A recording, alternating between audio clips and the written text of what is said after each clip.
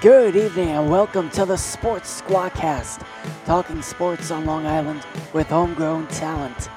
I'm Justin Cirillo, and joining me once again, live from Boston, Massachusetts, is Matt Gochan. How are you doing, Gochan? Well, Long Island, homegrown talent, Yankees fan for all my life. I'm doing much better with the Red Sox being down 0-2 to Cleveland while I get to bask in the glory in here. Yeah, that sounds going to be a bit on the edge, I think, come Sunday night. We're recording this on Friday night, which means there's a day off in between. They'll play Game 3 on Sunday, probably Sunday evening, I guess. I haven't looked at the schedule. But, Right. yeah, so shortly after the town goes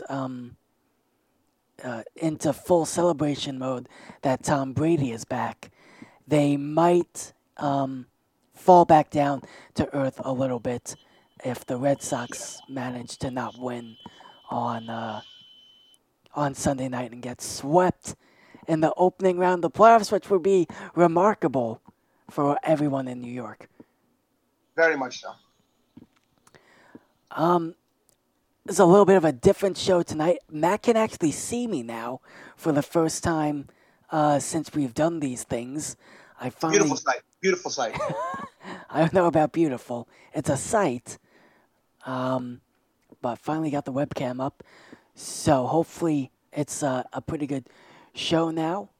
And let's get into it. Matt, first off, most importantly, too, are you drinking anything tonight?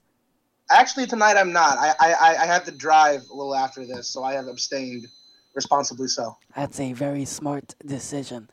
I, as you probably could have guessed, have nowhere to be at all. So I am currently having a nice Vamplifier from Magic Hat, which is quite delicious.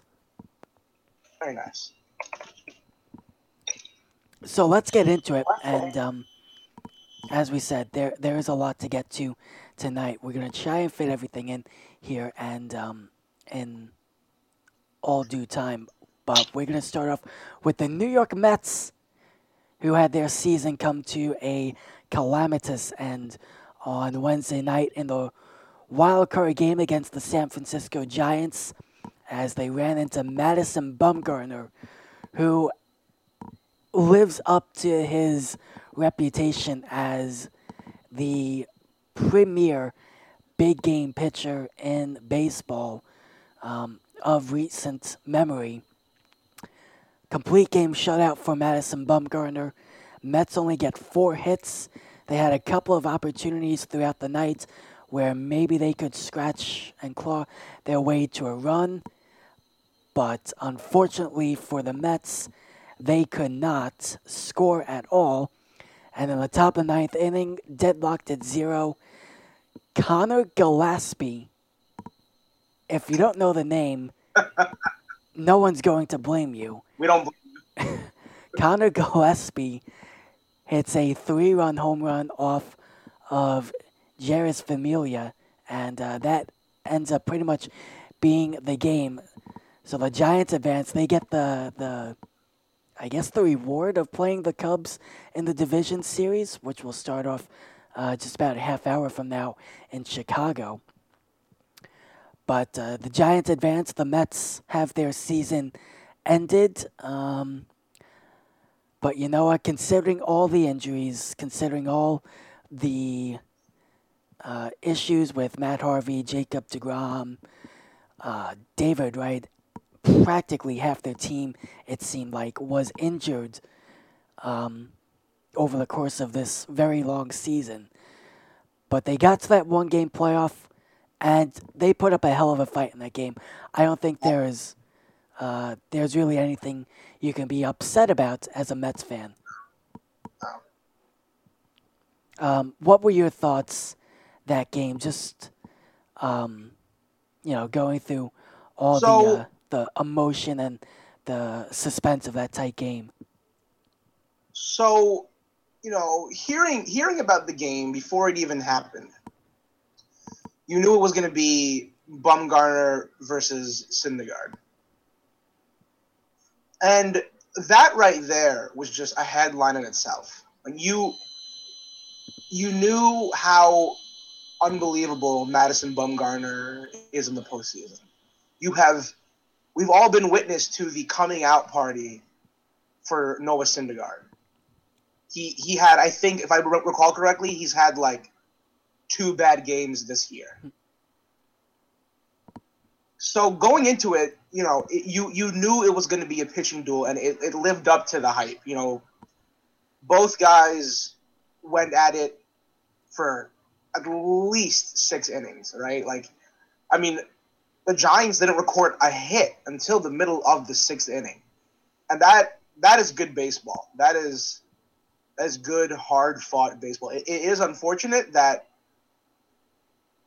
for the Mets at least that Familia unfortunately got himself into trouble and then couldn't get out of it. 3-0 game, but a lot of Mets fans out there are blaming Familia for this, and I as a Giants fan, a New York Giants fan, I'm very used to having to defend people on a New York team. I do want to defend Familia in this sense. Familia had 52 saves for the season. He was one of your most consistent players for the entire season. And you would not be in the wild card if it had not been for Familia. That's the first thing. That's true. The second thing is you cannot blame your closer for your closer cannot win the game for you in the situation Familia was put in. You can't put him 0-0 into the 9th, well aware it was more than likely going to extras, and expect a miracle from that. Like, is Familia at fault? Absolutely, but there's no way you can point at him and say you're the reason we lost the game. It's right. He had 9 innings to put runs on the board. That is not on him. Especially when your offense gets shut out and puts up only 4 hits on the night. I mean, you look at these numbers from like who got a hit? Kelly, Rivera, Cabrera, and another Rivera. Jose Reyes, nothing. Granderson, nothing. Cespedes, nothing. And Jay Bruce, they're in season acquisition, nothing. I mean, Syndergaard. This has happened to Noah Syndergaard this season far too many times, where he has stifled a team, absolutely stifled a team, and his team just cannot give him any run support, and that is just painfully unfortunate. Syndergaard's numbers would be almost undisputed Cy Young numbers had he had run support throughout the season. There were a couple of big moments in this game for the Mets, chances where they could take the lead, score first, and really put some pressure on the Giants to score some runs. 5th inning, T.J. Rivera leads off with a double, and then the guy that the Mets traded for at the trade deadline for these situations, Jay Bruce, strikes out swinging, doesn't even move the runner over to third base, which would have been a great at bat had he just gotten the runner over. Instead, he strikes out, and Rivera ends up getting stranded at third to end, stranded at second even to end the inning. 8th inning as well, they get a leadoff. Not a leadoff single. They get a 1-out single by Ty Kelly, and then you have Jose Reyes and Asdrubal Cabrera coming up. Reyes, a guy who's, I don't want to say he's used to the postseason because it's been so long since he's played in the postseason, but he's known big game situations before. He grounds out, and then Asdrubal Cabrera, I'll give him credit. He hit the ball hard, but unfortunately right at Madison Bumgarner instead of it being up the middle for a hit. It's an out, and that was in the eighth inning too. So if the Mets score there, that's you're looking at Familia on not just to try and preserve the game, but to close it out. Right. As I was listening to this game, when it went to the ninth inning, I instantly thought back to when the Mets played the Cardinals in Game 7 of the NLCS in '06. And I remember saying to myself in that game, the Mets can get these final three outs in the top of the ninth inning, they're going to win this game. Right. And of course, they give up the home run to Yadier Molina in that game, thanks to Aaron Heilman. And Aaron Heilman. And then obviously on Wednesday night, it's more or less the same situation with another player you really don't expect to hit a home run.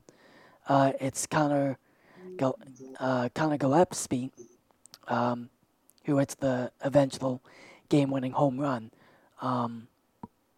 Only real difference in this game, Carlos Beltran didn't strike out looking with the bases loaded on an Adam Wainwright curveball. But a lot of similarities in my That being opinion. said, had Beltran been on the team, it could have been a different. It might have been a different story. Yeah.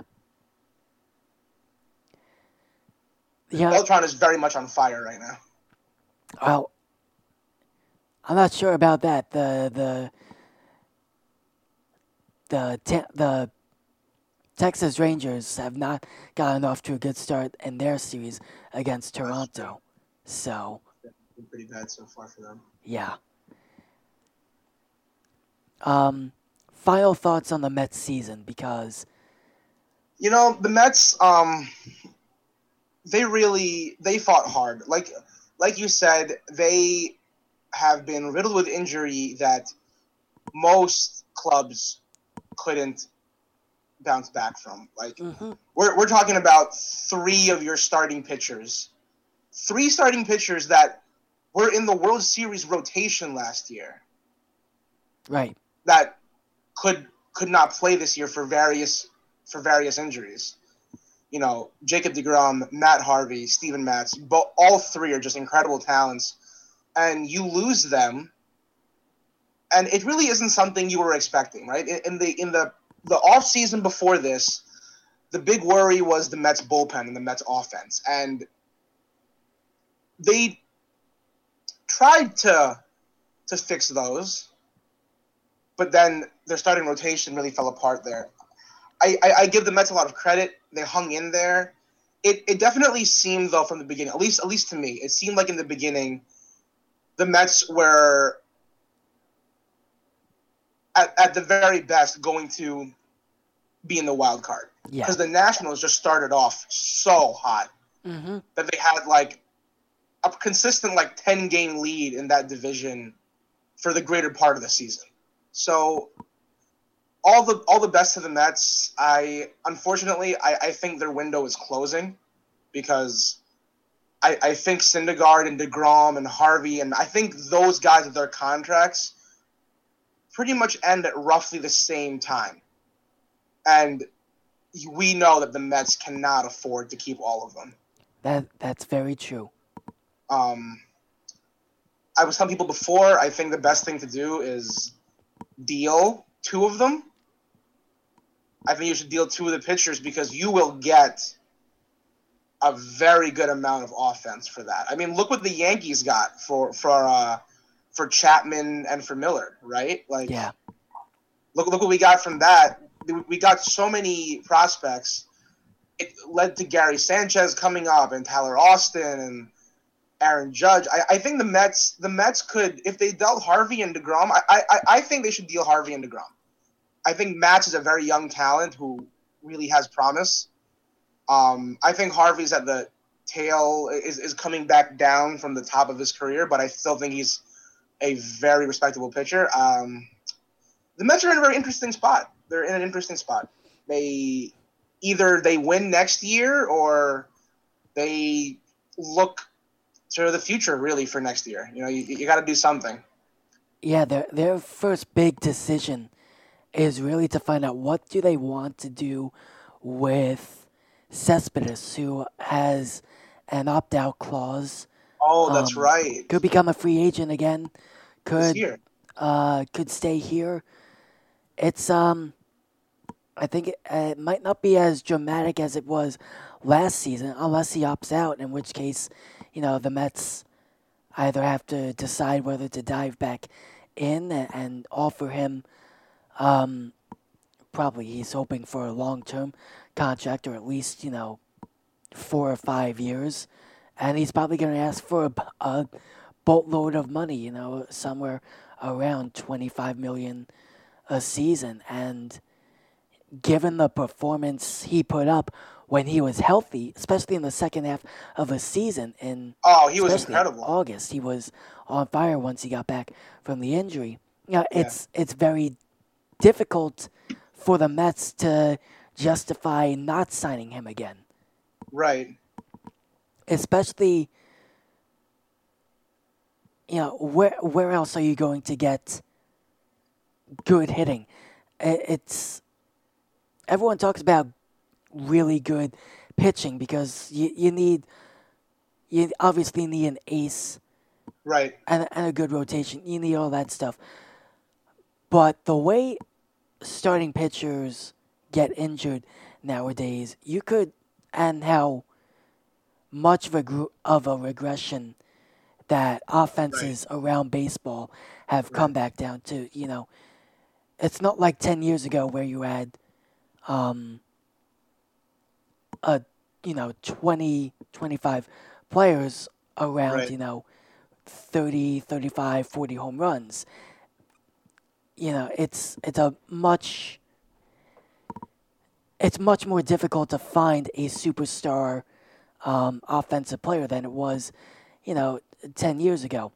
Right. So I think that's why you need to value the guys like Cespedes and the guys like Bryce Harper and Mike Trout, and that's why if you have any control of the situation, you cannot allow them to go unless you either trade for them Right. it's or you get some sort of compensation pick out of free agency. So just to let Cespedes walk away if he opts out it would set the Mets back Oh, quite a absolutely. lot.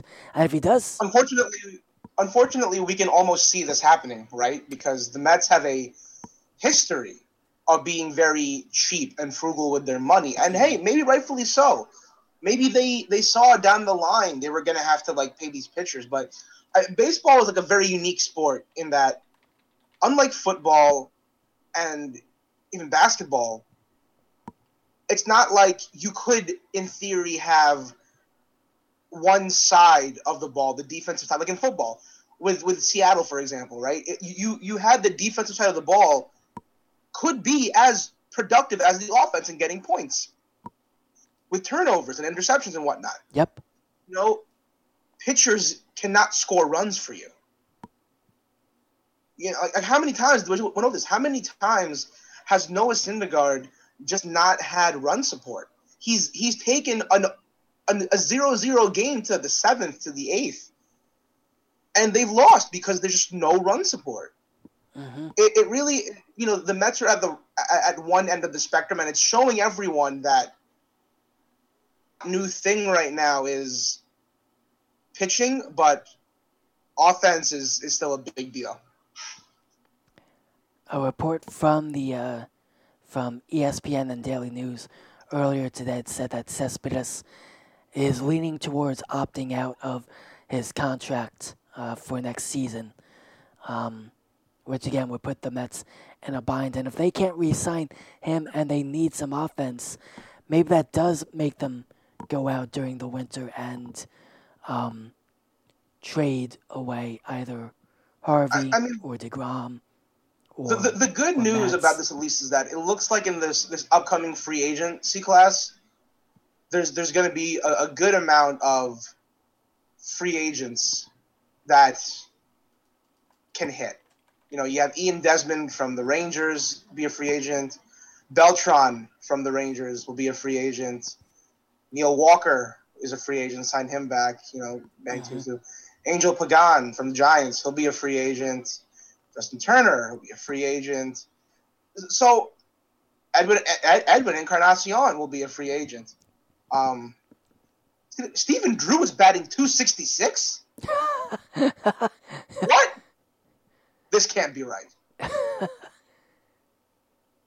21 Ribby? No. 30? No. I disagree with this entirely. Where did Stephen Drew play this season? The Washington. Huh. Fascinating. So, I think if the if the Mets cannot sign anyone in free agency, I think they will have to trade one of their because you and I both know this. Trading Harvey or DeGrom is going to fetch a very nice package. Yeah. A very nice package. And I'm looking at these free agents here. I think the Mets are going to get outbid for almost all these guys that they want to go after. I think so too. I mean, like the Yankees are also in need of offense. Their offense got pretty stagnant until the young baby bombers came along. Like it was pretty bad. There's going to be a lot of teams in the mix for these for offensive players, not just the Mets. I don't know where the Mets go. I honestly do think they will try to keep. They'll try to sign Cespedes again. I think they'll try. I'm not sure that they're going to be successful, though. Great play by. Is that Jason Worth? I thought that was Jason Worth that just made an incredible leaping catch at the wall in the Nationals game. But yeah, I think they'll definitely at least offer Cespedes a contract. May not be as much as he wants for it, but I think they try and sign him for 3 or 4 years. Do you think Cespedes will take a little bit of a discount like Bartolo did? I don't think so because I think he knows that if he goes to an American League team, he can DH some of the time. He can get those sort of half days off, and I think he knows that teams are going to need that big bat this season.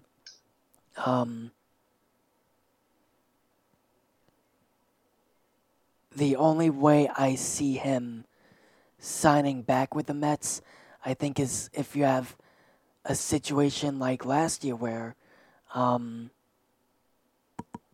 there's just a lot of question marks about how well he fits in with some teams. He's obviously fitting great with the Mets. He fit in great with Oakland, but in Boston and Detroit, it wasn't a perfect fit. And actually, the ironic thing is that with David Ortiz retiring, the Red Sox could really use a player like Yoenis Cespedes on their team for next season. So who knows? Maybe even the Red Sox try it one more time.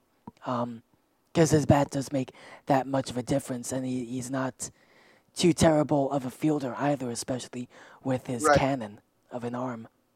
But the Red Sox are full of outfield talent right now. So also true too. But like I said, they're gonna need someone for the DH spot. Maybe you can give it to Hanley Ramirez, but he seems to have settled in nicely as a first baseman. Right. So maybe next year, sometimes Cespedes is in the outfield, sometimes he's the DH, sometimes Ramirez is the DH, sometimes he's the first baseman. Right. I don't know. It'll be interesting to see what the Red Sox want to do with Cespedes too, whether they think it's worth getting back into the fray with him. Right. just finally on this game, let's look at the Giants. They obviously have a huge hill to climb up against the Cubs in the NLDS, which starts up in a little while. But boy, Madison Bumgarner, I don't think there's been a better pitcher in big game situations that I have seen in my lifetime, as far as starting pitchers go. It's really unbelievable, right? Like I'm like looking at his stats for like postseason pitching from 2010, 2012, 2014, and 2016. It's a perfect record. There's a lot of He zeros. hasn't lost a game. I don't understand how that's possible. Right. The thing is, yeah, a pitcher obviously he can go on a good run in the regular season, win 6, 7, 8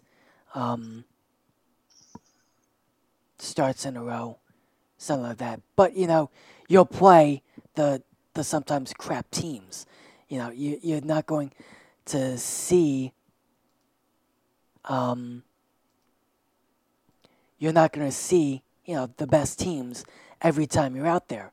In the Right. playoffs, every time you go out to pitch, you're going up against a high level of opposition, and he is just absolutely he's killed it. He has literally killed any semblance of offense in games he's started in. In in elimination games where either he can go home or he can lock up the series. Right. This guy doesn't give up a run. Not a run. It's been close to 30 innings. He hasn't given up a run in these types of starts. And I really hope we get to see this series between the Cubs and the Giants go to a fifth game, and by some tinkering of the rotation, it's Bumgarner that gets to start Game 5. And if he ever shuts down the Cubs in Wrigley Field in a Game 5 situation, in the Cubs' best year to win the World Series, and goodness knows how long, it would be just it would be phenomenal to watch. Oh, you're absolutely right. I mean, Madison Bumgarner is an elite talent. There's just no way around it at this point. I think I really came to terms with Madison Bumgarner being an elite talent. Like you look at 2010, he pitched in the NLDS, the NLCS, and the World Series. NLDS, NLCS, World Series 2012, and you would expect that from like your ace. But then I'm looking at 24, and I remember this in 2014 when in the World Series he came in for the save. He like pitched the night before or something, and I think he pitched. Where is it? He pitched, I think it was 4 or 5 innings on 2 days rest. Yeah, and he pitched the ninth, and I think they were in trouble and they needed a pitcher. I mean, all of that pressure, that could have been the series, and this man just shut them down. Shut down Kansas City. It was incredible. That to me was a moment I'm never gonna forget about Madison Bumgarner. When he came in on 2 days rest to. I think you know what. Now I'm curious. How many starting pitchers can say in a World Series in those 7-game series that I have a win in that series and a save? He had 2 wins and a save. Who can say that? He almost had, as a starting pitcher, he almost had 3 wins in that series. In Game 7, they decided to give him the save because I think the inning before he came in. No, I'm sorry. The inning before he came in with the lead. You know, he didn't get the win. He got the He save. got the save. Yeah. But I think 2 days before that he got the win. Yeah, he pitched Game 5 and I think Yeah. tossed a complete game shutout.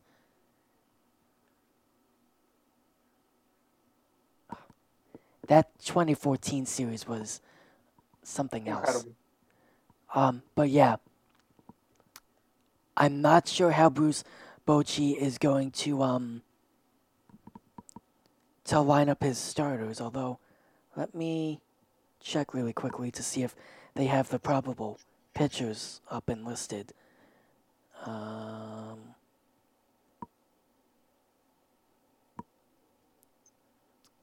I would guess if you pitch him in Game 3, which they're planning on doing. Right now, he's listed as the probable pitcher for Game 3. It's Which going would to put him be up against Arrieta Arrieta. versus Yeah. Bumgarner. Yep. Which is a hell of a matchup. Absolutely.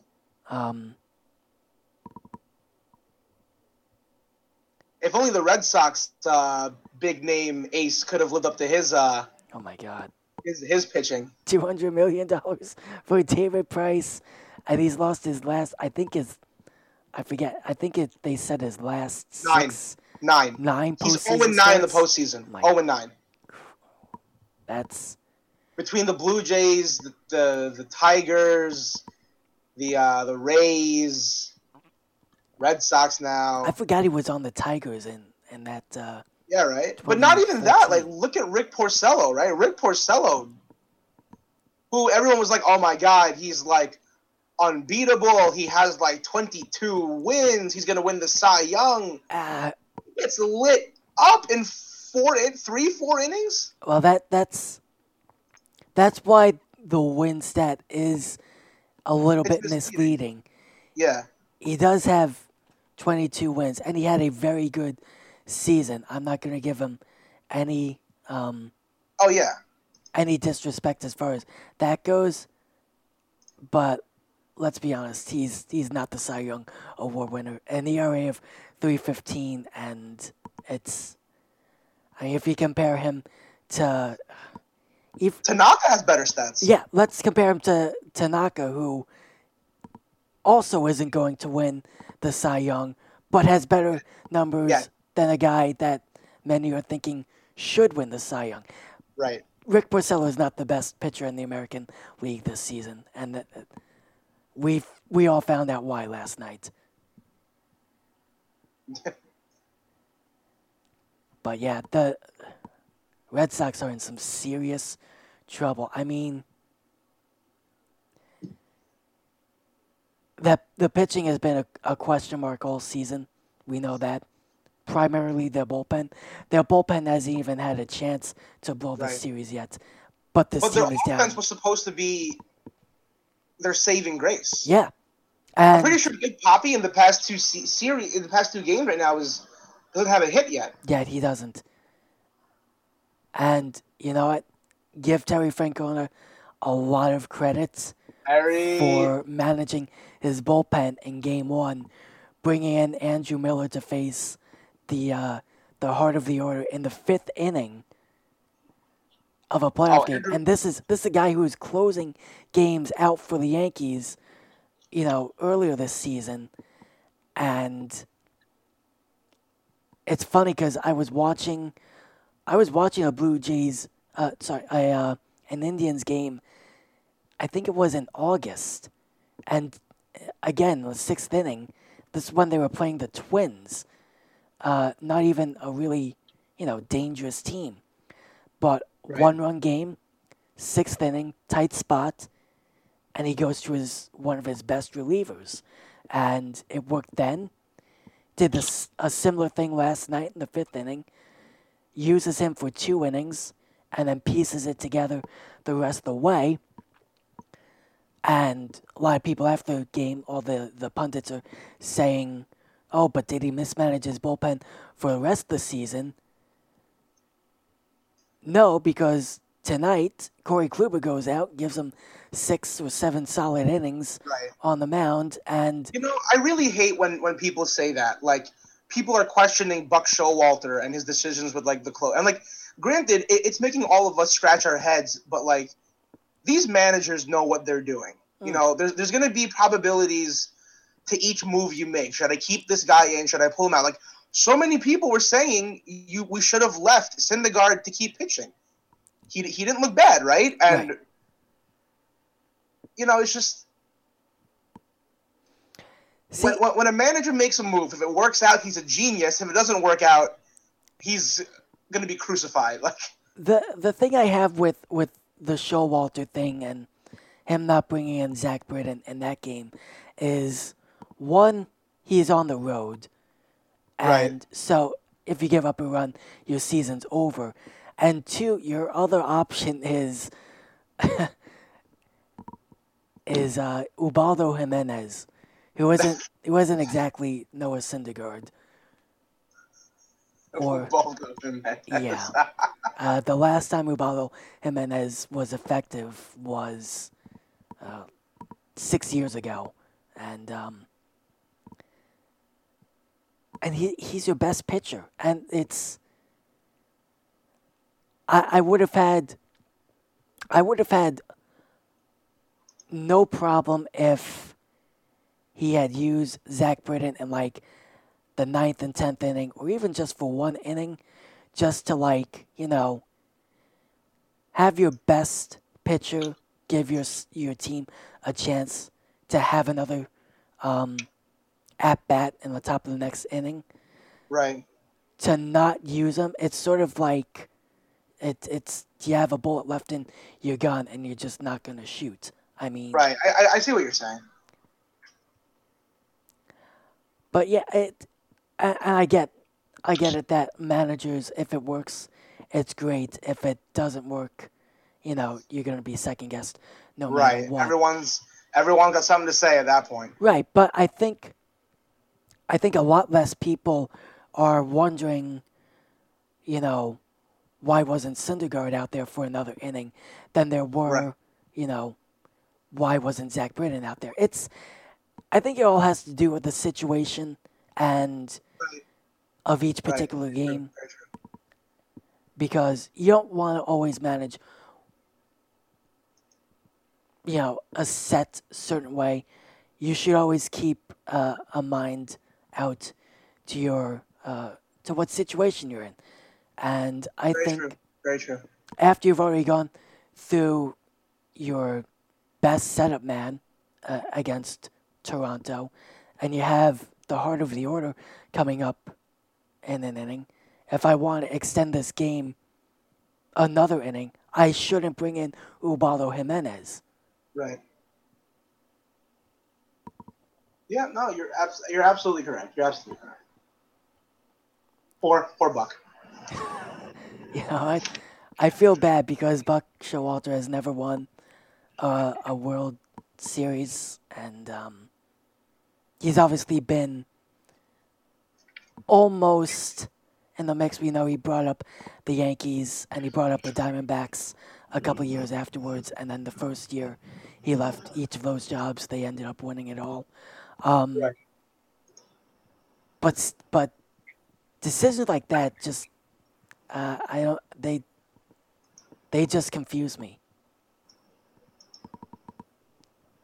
I think that's what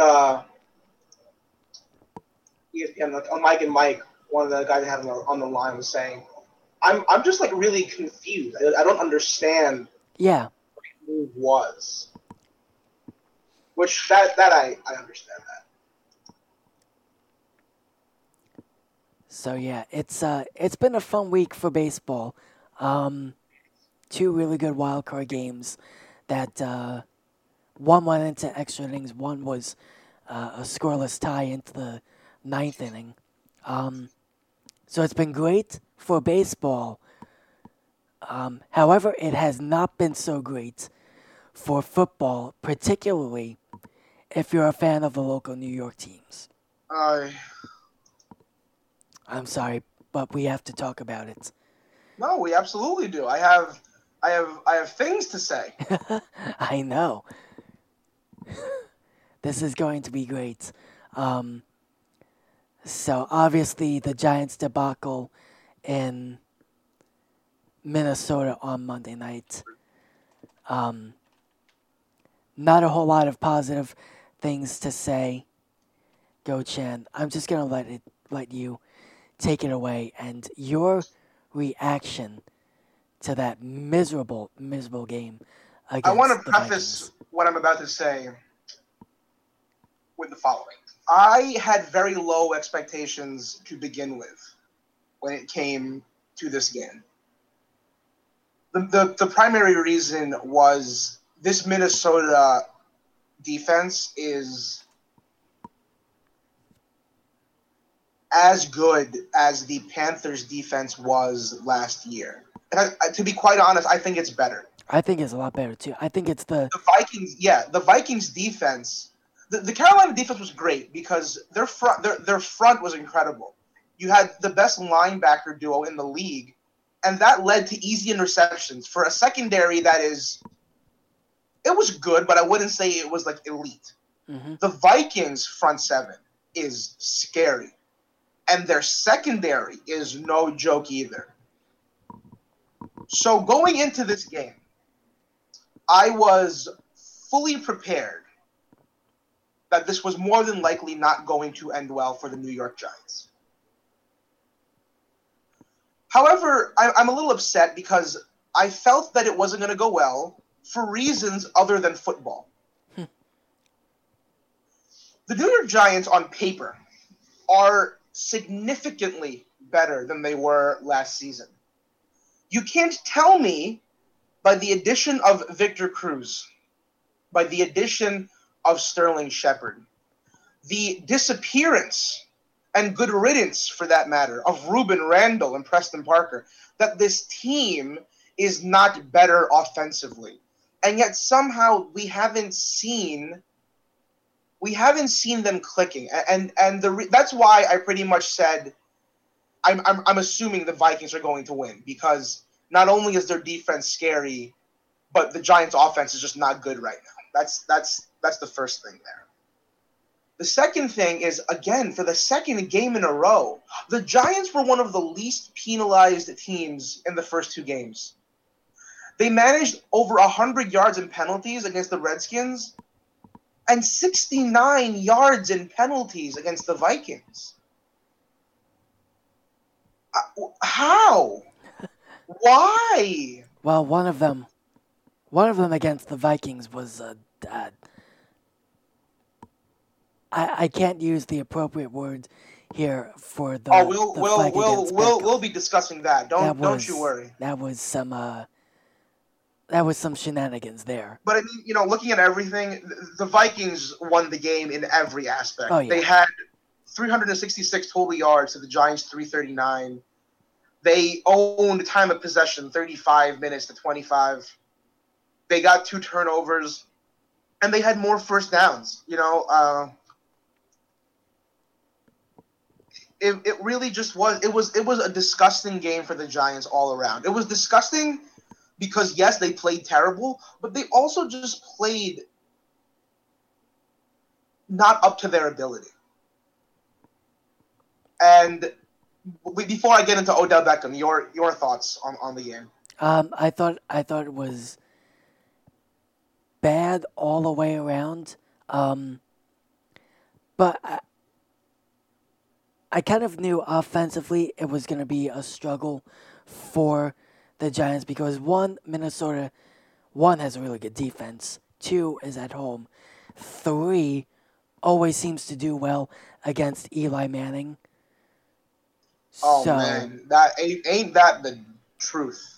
Eli Manning has thrown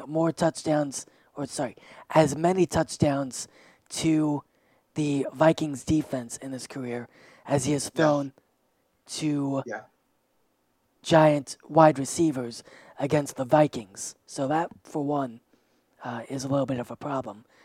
So I always thought that if the Giants ended up winning this game, it was going to be some ugly 13-10 score.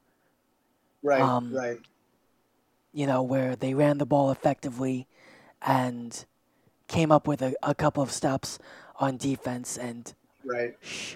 don't tell anyone this, but managed to turn the ball over, which would be a Oh, novel concept. what are turnovers? um, I don't know. Maybe you guys need to play against Ryan Fitzpatrick for a game. Um, it's I think your main problem, or the Giants' main problem, I should say, is this defense because it lacks a cutting edge, a real fearsomeness about them, one that's going to either hit you hard or force you to turn the ball over or hit you They're so missing hard that the identity. ball They're pops missing off. identity. Yeah, I don't even think it's a lack of identity. It's just there's just a sort of blasé attitude with the Right. defense where I will say this they're though, when it not comes to bad, defense. but they're not horrible.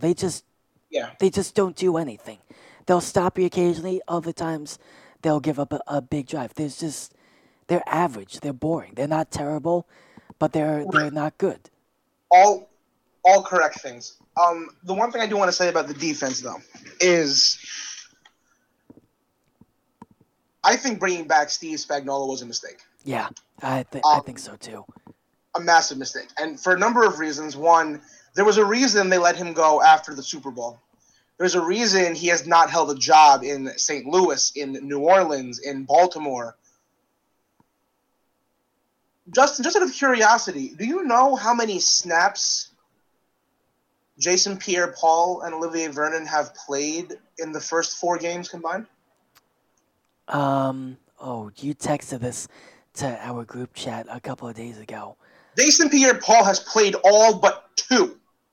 Oh my, Olivier Vernon all but 4, I think, or maybe the number's a little bit low, but it's in the region of they're not going to survive to Thanksgiving. yeah, And to me, it's very confusing because they have a bunch of young pass rushing talent I want to see on the field. They have a young guy um, in Romeo Aquara from Notre Dame who was undrafted undrafted rookie, and he showed promise. You have Kerry Wynn, you have Devon Kennard, you have a bunch of players who can make plays for you, but Spags is staying with those 4 guys, and I get it. Jason Pierre-Paul, Olivia Vernon, they are your best pass rushers. I get it 100%. You're going to run them into the ground. As for the turnovers, I will say this. I think the Giants had a good, at least within the secondary, a good defensive identity in the first 2 games, right? Like, yeah, those receivers did not they didn't give them anything. right.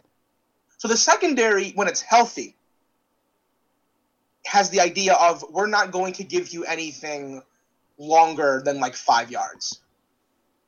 And you know what? I'm okay with that. I'm totally fine with that. But against Minnesota, there was no Eli Apple, who the rookie has shown he can play.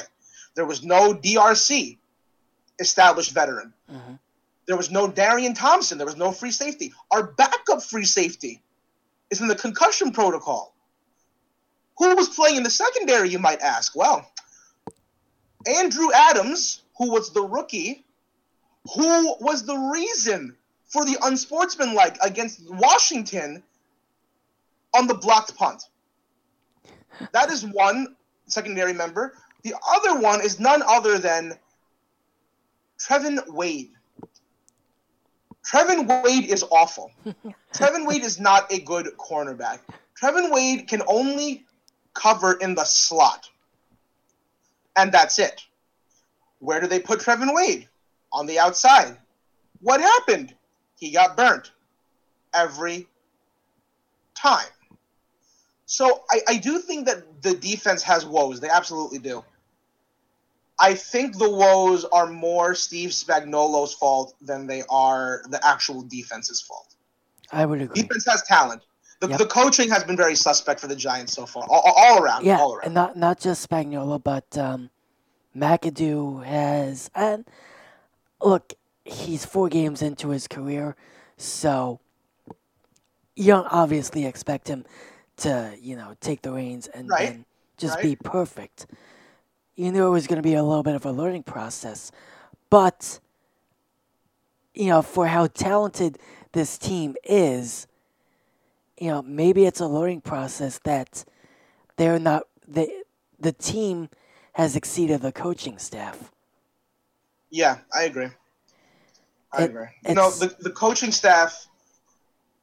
I'm very happy that they brought back McAdoo. I mhm. really am. That side I'm very happy with. Offensive coordinator Mike Sullivan and defensive coordinator Cesar Molo. I'm very very confused with. Um, like I understand that you want to establish balance in the offense. I really do. If you can establish a good run game, it just opens up incredible things in the pass game, and then vice Yes, versa. I understand that, but you are not going to win games. The Giants are not going to win games if they have the same number of pass and run plays. It's not going to happen. They're agreed. not going to win games if the ball is not thrown to Odell, Sterling Shepard, or Victor Cruz. Those guys need to get the ball more often. That's it. That's it. Um, and I guess we'll just talk about getting into Odell now. Yeah, Do you realize that Odell has not been targeted till the midway to the second quarter in almost all the games now? I have. He's got like it's in the single digits how many times he's been targeted. I think in either the first half or the first quarter And to of me, each of their I don't games. understand. I don't I don't understand. understand either. He is their best player. He all respect to Eli Manning. He's a great quarterback. Odell Beckham is the most talented player on this Oh, football team. no You question about it. have Yeah. to get involved early on because he is so good. And you can tell just in the way his attitude is on the sideline, on the field, in the media, on practice days, when he's not involved. I don't want to say he gets offended by it, but he's a guy who for reasons other than his ego alone, you need to give him the ball because Oh, no question. he's too talented. I think I was Mike and Mike. They brought in someone, a receiver in the NFL a while ago. I can't remember the name now, but he put it perfectly. He said, as a receiver, as a receiver, the game has not started for me until, and he didn't say a catch. He said until I get tackled. Hmm. He said if I don't get hit, I'm not like warmed up. I'm not like loose. I don't feel the game has started.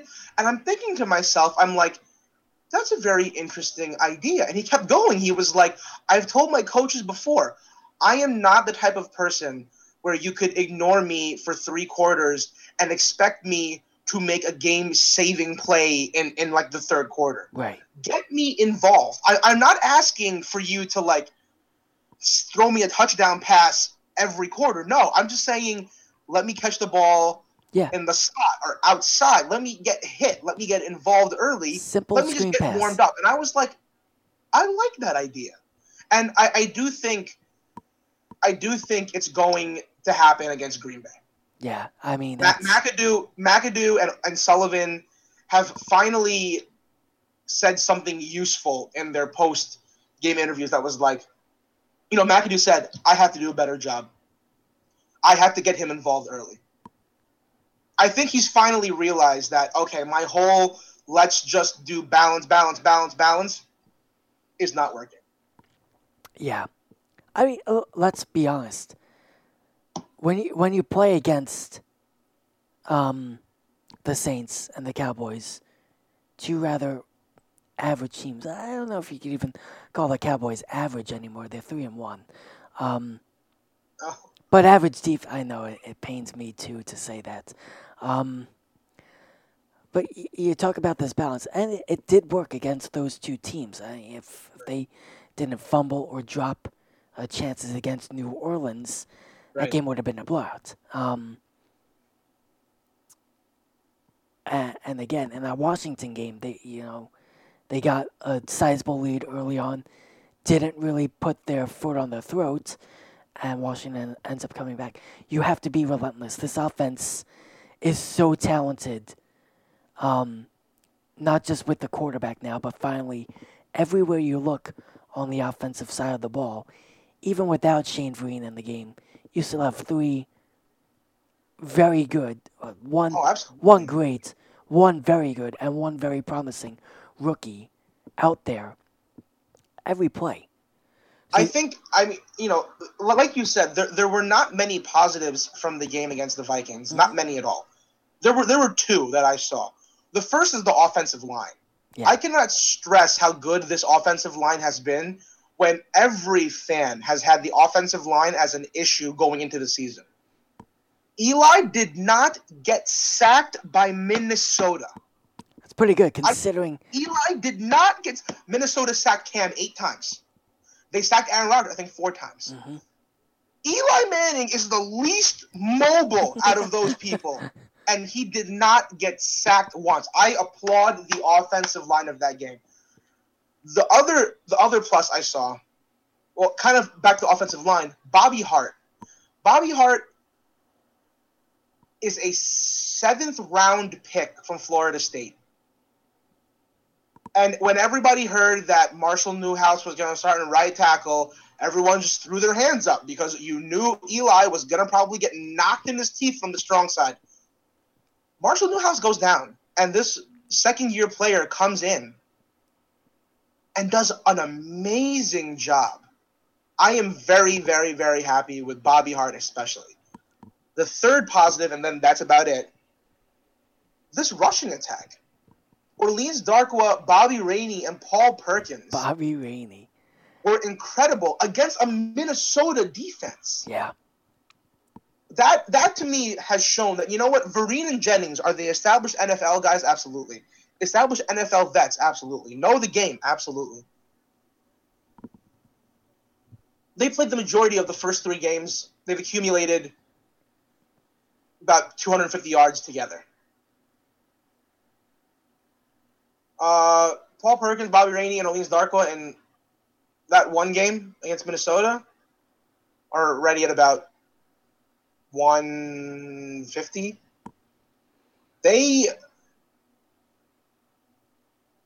Those three, I think you have to stick with those three. The rushing attack is just better with those three. Paul Perkins had that 60 Yeah. yard play. He's fast. 5th round pick from UCLA. He's fast. Yeah, there's another guy who, if you throw him like a quick screen pass out and he gets some blockers, that guy is gone. That's another option they have to He use. flew. Okay, so now we have to talk about it. Something I don't want to talk about because the media has hammered this to death, but Wouldn't that make us the media yet, or does I wouldn't. do so few people listen to us that we haven't become the media yet? Odell Beckham Jr. Oh yeah, Odell Beckham Jr. not having fun. selected, I believe, 12th overall in the first round by the New York Giants. Mm-hmm. Turns out to be arguably the best receiver in that class. Yep. And I think you can say the best receiver player. because, Mike Evans has drop issues. Sammy Watkins cannot stay healthy. Jordan Matthews is a great receiver, but just not the type of guy you can, hey, I'm going to toss it up, go get it. Odell Beckham Jr. is an incredible talent and might be the best receiver Eli Manning has ever played with. Mm-hmm. Some people are saying, oh, you have Amani Toomer there and you had Victor Cruz back in the day. I'm like, hey, Yeah, those Plexico guys were Burress back incredibly in the talented. day. But I have never seen someone be able to excel at all facets of a receiver as Odell Beckham can. Mm. The catches, the yards after the catch, the route running. It's incredible. What I think people need to understand here is that Odell Beckham is a third-year player. And this is the first time he has faced adversity in the NFL. I am not protecting Odell Beckham from yelling at refs mid-game on the field. I'm not at all. Yeah. There is no excuse to get in the face of a referee. There's none. The minute you do that, I don't care if you're right or you're wrong, it's going to be a penalty and you're hurting your team. But the things on the sidelines, people, give it a rest. He's not hurting a single person screaming on the sidelines. Eli went over to talk to him, and then he was fine. The coach went over to talk to him, then he was fine. Odell Beckham's an emotional player. Has he brought on the refs' scrutiny because of his actions? Absolutely. Absolutely. With what happened with Josh Norman in the Panthers game, he opened the door to all of this. Right. We talked about this a little bit during the week about, how much are the refs going at him? Is it really justified after just really one really bad incident? It was a bad incident, and it was an embarrassment. But in fairness, it was one game. It was one game where he just lost it, and he snapped. And he's young. He, as you said, he's a young player who was going through a very emotional matchup that day against Josh Norman. He snapped, he lost it, and I think he knew it afterwards. I do think it's getting a bit unfair because It so is. against the Redskins, I was against the Redskins. The Giants lost that game on their own, right? There was no ref interference with that one. All the calls I thought were very fair on both sides. But then this Minnesota game is very confusing to me. Odell Beckham, okay, not involved for a while, but when he's thrown to Xavier Rhodes, who, giving credit here, Xavier Rhodes did an incredible job locking him down for the most part. Odell Beckham is clearly out of bounds. Yeah. Both of his feet are in that wide, thick line. And Xavier Rhodes just shoulder checks him into the Vikings bench. Nothing. Not a single flag. Odell talks to the refs next to him, and I guess talking is an understatement. He was a little bit livid. Yeah, as he probably should have been. But those refs don't throw a flag, but the ref 30 yards away throws a flag? Yeah, and not on the guy that hit Beckham out of bounds, but against Beckham for yelling. It's, that game, I can completely understand him being frustrated. It was a bad call. It was a bad call from when I watched it, and then when I found out that the ref half the field away was the one that called a penalty, it was like, how can you even hear what he's saying from 30 yards away? I'm very happy that the NFL has come out and said they want the refs to be more conscious of if defensive backs are trying to get reactions out of Beckham. And, get reactions is one thing. I think if someone is mouthing off when you're facing them on the field, sure. That's totally legal, whatever. I think, the hit by Xavier Rhodes, that should have been called. And, this is the first time where Beckham is now has a challenge. Yeah. And he has to rise above that challenge. But I think he will. Throughout this past week, he's been ripped apart. He's been ripped apart by Stephen A. Smith, by Skip Bayless, by Max Kellerman, Mike Francesa. Any talk show host, any analyst has had something to say about Odell Beckham. Professional Herm people Edwards called him reporters. An emotional mess, I believe, or something to that effect. Odell has had to hear it from everyone. The media, his coaches. I just want to interrupt you really quickly. Breaking Sure. news: the Nationals lose Game 1 of their division series against the Dodgers, um, which means it's time to text our friend Brian and Absolutely. see if he's drunk yet. But no, go back to what you were saying about Odell and yeah, it's I definitely think I think he's hit rock bottom. yeah. I think everything got to him where it was Eli. Eli Manning, as we've known Eli Manning since he was quote drafted by the Chargers end quote to being now has never been outspoken about anything. Mm-hmm. Eli could lead the league in interceptions. Ruben Randall, how many drops did he have? Preston Parker, how many did he have? Eli never said a word about any of them. In the media, for the first time I've ever heard, Eli called out Beckham. He said he has to play smarter because he brought this on himself pretty much, but he has to play smarter.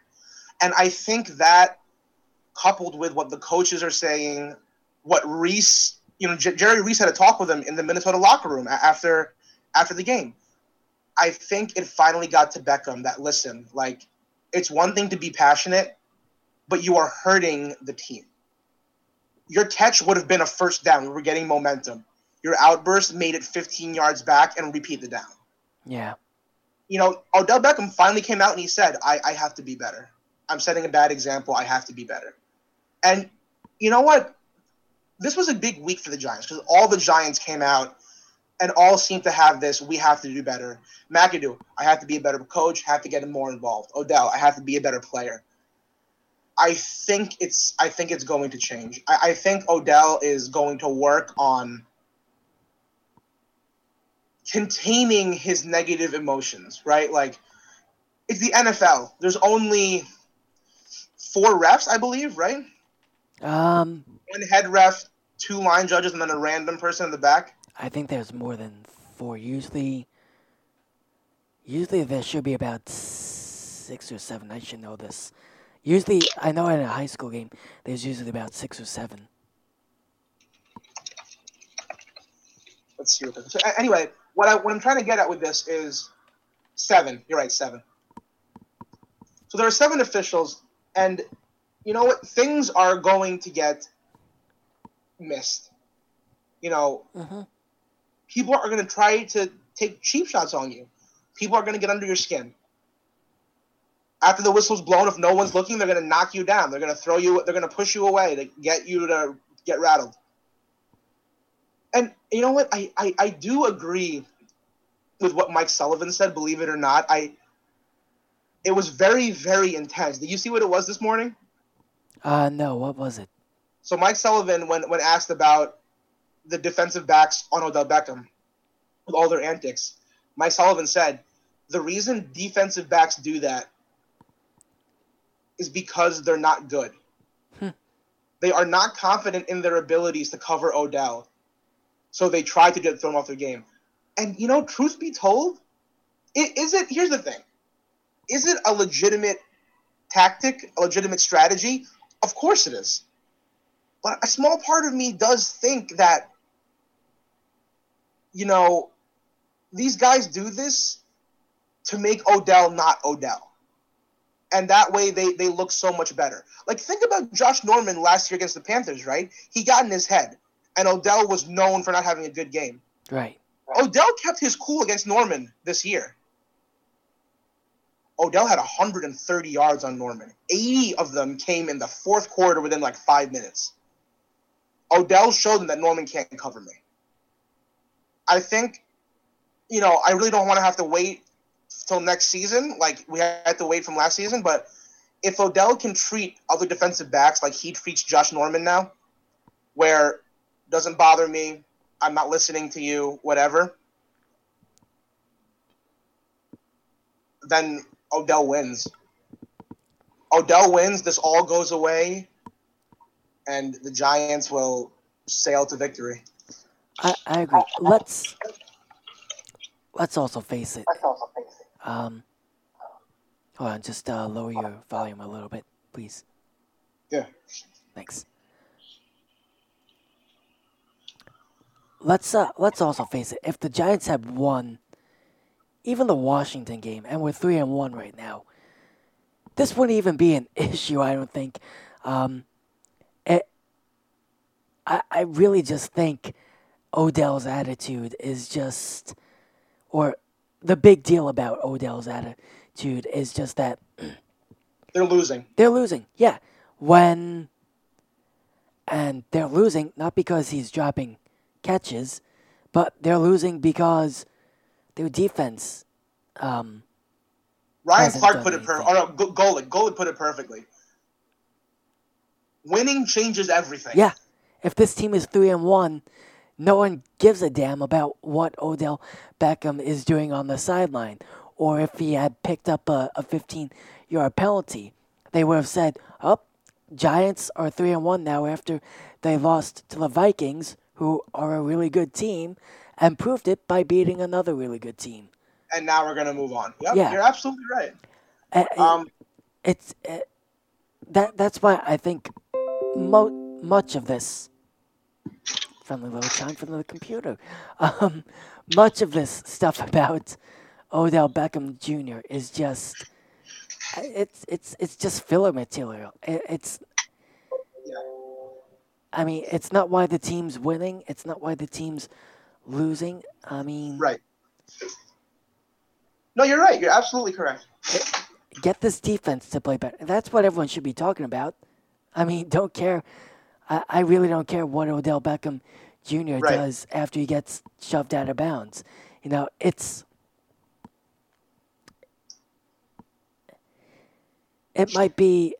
something to nitpick at, but I mean, is it as much of a factor why they're winning and losing as much as their defense playing like garbage or their offensive line not having a good start to the season until Monday night?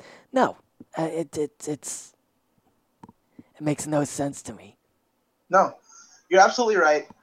And I was telling people this before. The unfortunate thing about Odell being in the spotlight is that everyone is saying, "Oh, well, Odell has having outbursts. It's why the Giants are losing." No, You just said it. The defense is terrible. yeah, The and on top of that, let's not. I love Eli to death. Let's not be quick to christen Eli here as not being at fault anywhere.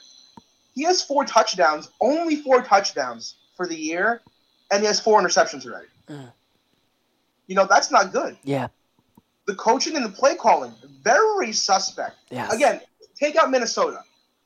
Why were the Saints not blown out of that game? I don't With know. the Redskins, how many 3-and-outs were there when there really shouldn't have been? Mm-hmm. D'Angelo Hall went down. Brashad Breeland went down. You should not be going 3-and-out against the Redskins when they're missing a starting safety and starting corner. How about this? The Giants have played against a quarterback making his NFL debut in Week 1, Dak Prescott. Drew Brees, Drew Brees. competent quarterback. No one's going to argue with that. But then Kirk Cousins, who, I mean, when the Giants were playing the Redskins, they'll talk up to that week, is this locker room going to mutiny against their quarterback? That's how bad the situation in Washington was. And then Sam Bradford, who I think has finally found a good system in Minnesota, but still, it's Sam Bradford. You have to be able to do something against, quarterbacks that aren't great. I'll be respectful to them. They're not great quarterbacks. They're professionals. They're going to give it an effort no matter what. But let's be honest. You overhaul your defense and you spend $250 million doing so. You should be able. The quarterbacks are not going to get any easier. We have Aaron Rodgers Sunday. We have Joe Flacco the week after. We have Case. If we don't do something to Case Keenum, I give up. Yeah, we have that Carson might be- Wentz. The Giants need to put a hurt on Carson Wentz. Yeah. Andy Dalton, I have zero faith in Andy Dalton. I'm not even sure who the Bears quarterback is or the Browns quarterback. The Giants I don't think don't the really teams know face. who You know what? their quarterback is I'll either. keep Andy Dalton in there, but the Giants really don't face a quarterback I am scared of until Sunday, December 4th, against the Steelers. Yeah. I mean, before that, I'm no one on that schedule is like, I think that guy is going to be able to beat the Giants defense and win the game for them. No one on there does that for me. Mm-hmm. Okay, so let's go into what is your prediction for Giants Packers? Be honest. I think the Giants get a victory here because I think they really need one, and this Green Bay defense is just not good at all. It's bad. They're also missing Sam Shields, and Yeah. Clay Matthews hasn't practiced this week. And let's be honest, I really do think this was a giant wake up call. No pun intended, believe it or not. A giant wake up call. Hey! Hour and 15 minutes, we finally get to our first pun. I really think that this past week was a wake up call for everyone in the organization, from the head coach to the quarterback to the wide receivers to the defense. You know, it's week 5, and as you said, schedule ain't getting easier, and the NFC East somehow, it seems like every team is competent this season, which we definitely weren't talking about the NFC East, having anyone really, running away with the division. We probably would have guessed most of the division to finish at 500 or maybe a little bit under 500, but Oh yeah, now absolutely. you got uh, the Giants at 2-2, the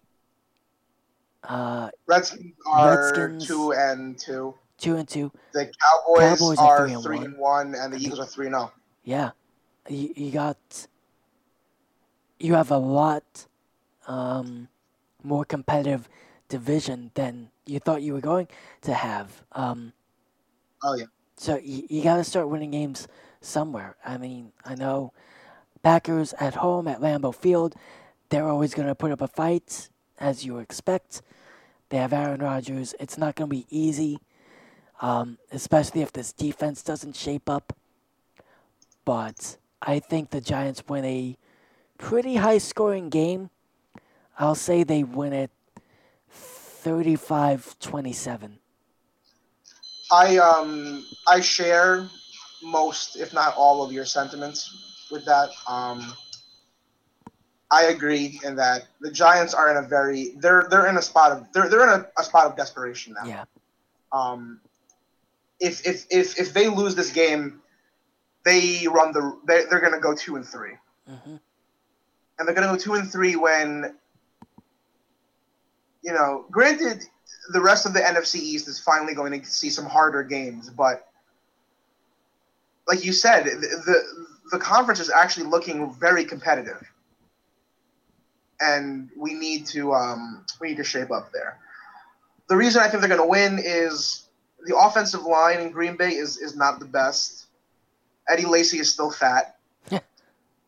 Aaron Rodgers just hasn't looked like Aaron Rodgers yet. Yeah. And I'm hoping that the Which bye week has developed a little more rust still.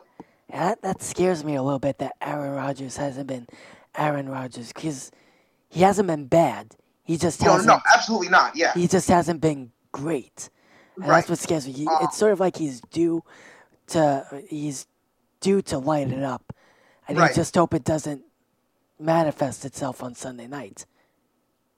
We really hope that.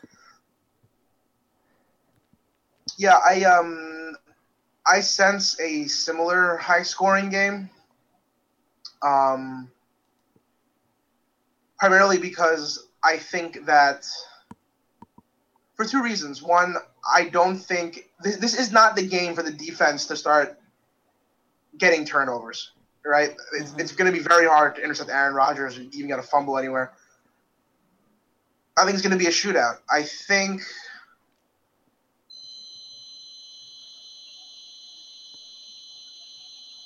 think something like 30, 31, 31-28, 31-28. Yeah. I think it'll be within one score. Should be a close game. It's probably I would say it's the best game of the week, to be honest. Texans Vikings might be good, but Texans have been kind of bad recently. Redskins. I'm personally Ravens. excited for Cleveland, New England. That's what I want to see. God, nothing. The Jets could lose for the rest of the season, but if Tom Brady goes out and loses to the Cleveland Browns on Sunday afternoon, it will make my entire year. That would be the funniest thing ever, because living in Boston, I can tell you right now, there's going to be about 50% of Pats fans, because they're all bandwagon fans anyway, 50% of them are going to start calling for Garoppolo to take over. And I am going to die, because it would be the funniest thing ever. It really would be. Let's be honest, though. They're probably going to win by at least 20. Although, I think recently Brady versus the Browns has not been as one-sided as you think that matchup would be. No, you're right. The Browns have kept it in there with Tom Brady. Yeah. The last time they played, I think I saw, was 2013. And the Browns actually had the lead going into the final 2 minutes before Tom Brady said, "Nah, I got this," and ended up winning. Yeah. And I'm pretty sure they lost in the most Cleveland way possible. That's true. I'm not sure how they lost, but I'm gonna assume it was in the most Cleveland way possible. But hey, at least they got a winning baseball team at last, and a basketball team.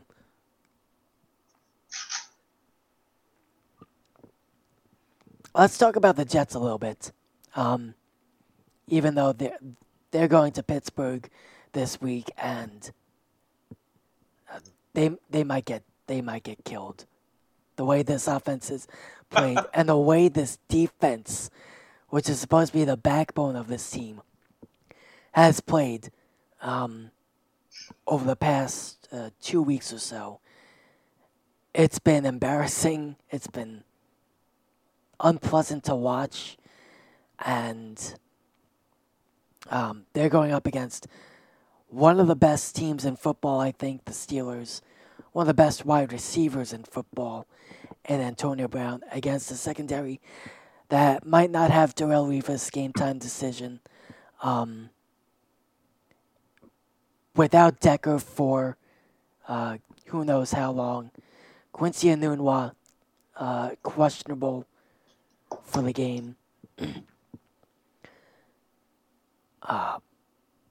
Everything. It's not. Everything it about doesn't this look game. the best on paper. Everything about this game screams, "Don't watch it. Just turn away." I mean, I can't disagree with you there. The Patriots. I'm sorry. The Steelers are an incredibly high-powered offense. Le'Veon Bell, Antonio Brown, even Le'Veon Bell, because they've played sets where they'll line up Le'Veon in the slot and bring in D'Angelo Williams. They are a very good team, and Ben is one of the hardest quarterbacks to sack. He's built like an offensive lineman. He moves like a quarterback. But that being said, like any New York team, whether it's the Bills or the Giants or the Jets, somehow, beyond all rhyme or reason, when we're counted out in every way possible, we somehow make it a fight. Who knows? Maybe Fitzpatrick finds his form, because the Steelers' defense is not that great. Brandon Marshall could have a day. He could. Matt Forte showed that he can still run the ball. I also predict for this game that it'll be a high-scoring game. Mm-hmm. I don't think the Jets defense, even if it's healthy, even if it's healthy, Yeah, they wouldn't be able to it's stop been a bad defense. the Steelers. Yeah. But the Steelers defense, I don't think is great either way. So I see a similar score between the Steelers and the Jets. It's unfortunate because I think the Jets and the Giants are almost in identical positions, but in the NFC East, it looks so much more competitive that we're still in it. It's unfortunate in the AFC East, where if you're 1-3, you have to deal with 3-1 Patriots, 2-2 Buffalo, Yeah. and it's just like it's already like you've the Jets have put themselves in a position that's very hard to deal with already. Yeah. And especially, you talk about the division.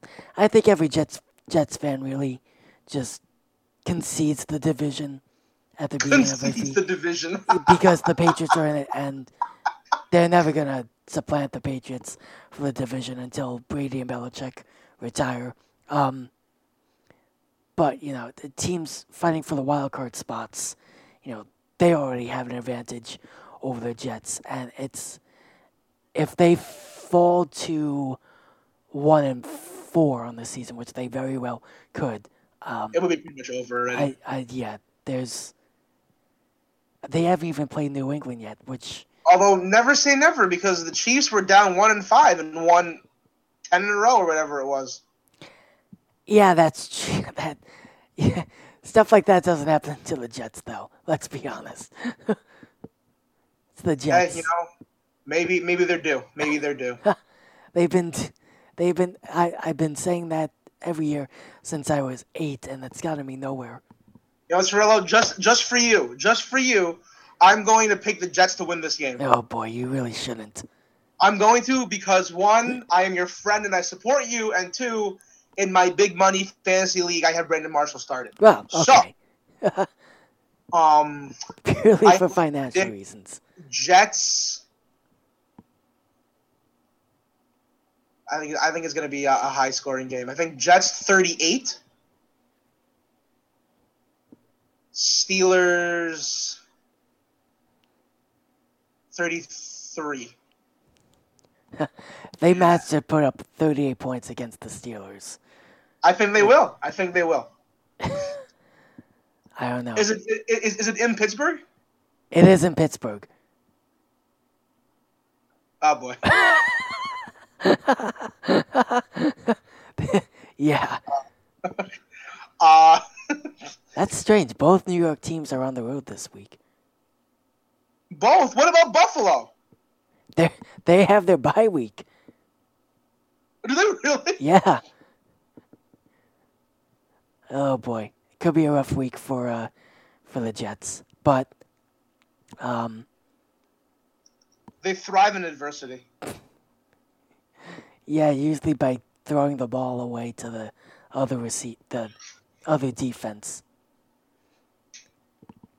Anyway, that's gonna do it for this show. I know you've got to run out. We're approaching our time limit anyway. So again, thanks for listening. This has been the Sports Sqwadcast. I'm Justin Cirillo. Matt Gochan joined me tonight. Gochan, any last words? Anything you're looking forward to over the sports weekend as you pose in your Boston apartment? Just a word to all New York fans. The Mets didn't do great. The Giants are losing. The Jets are losing. Just remember one thing. New York teams have always thrived in adversity. We've stared down the barrel of the gun and we somehow make it out alive. Just chin up, everyone. It'll get better, or it'll be really entertaining. Or hockey starts next week. What's the Rangers PDO? Let's hope it's sustainable. Unsustainable. It's always unsustainable. All right, Gochan, Best regards. See you again Justin, next week. yeah, All right. absolutely. This has been the Sports Sqwadcast. You can follow us at Twitter at Squad Sports. You can also follow me on Twitter at Justin Cirillo. And you can follow Gochan at Yat with 2 T's Gochan. Did I get that right? Yeah. Yes. Haha. All right. Thanks for tuning in. You can find us on SoundCloud and on iTunes. Have a good week, everyone. We'll see you next week. Take care.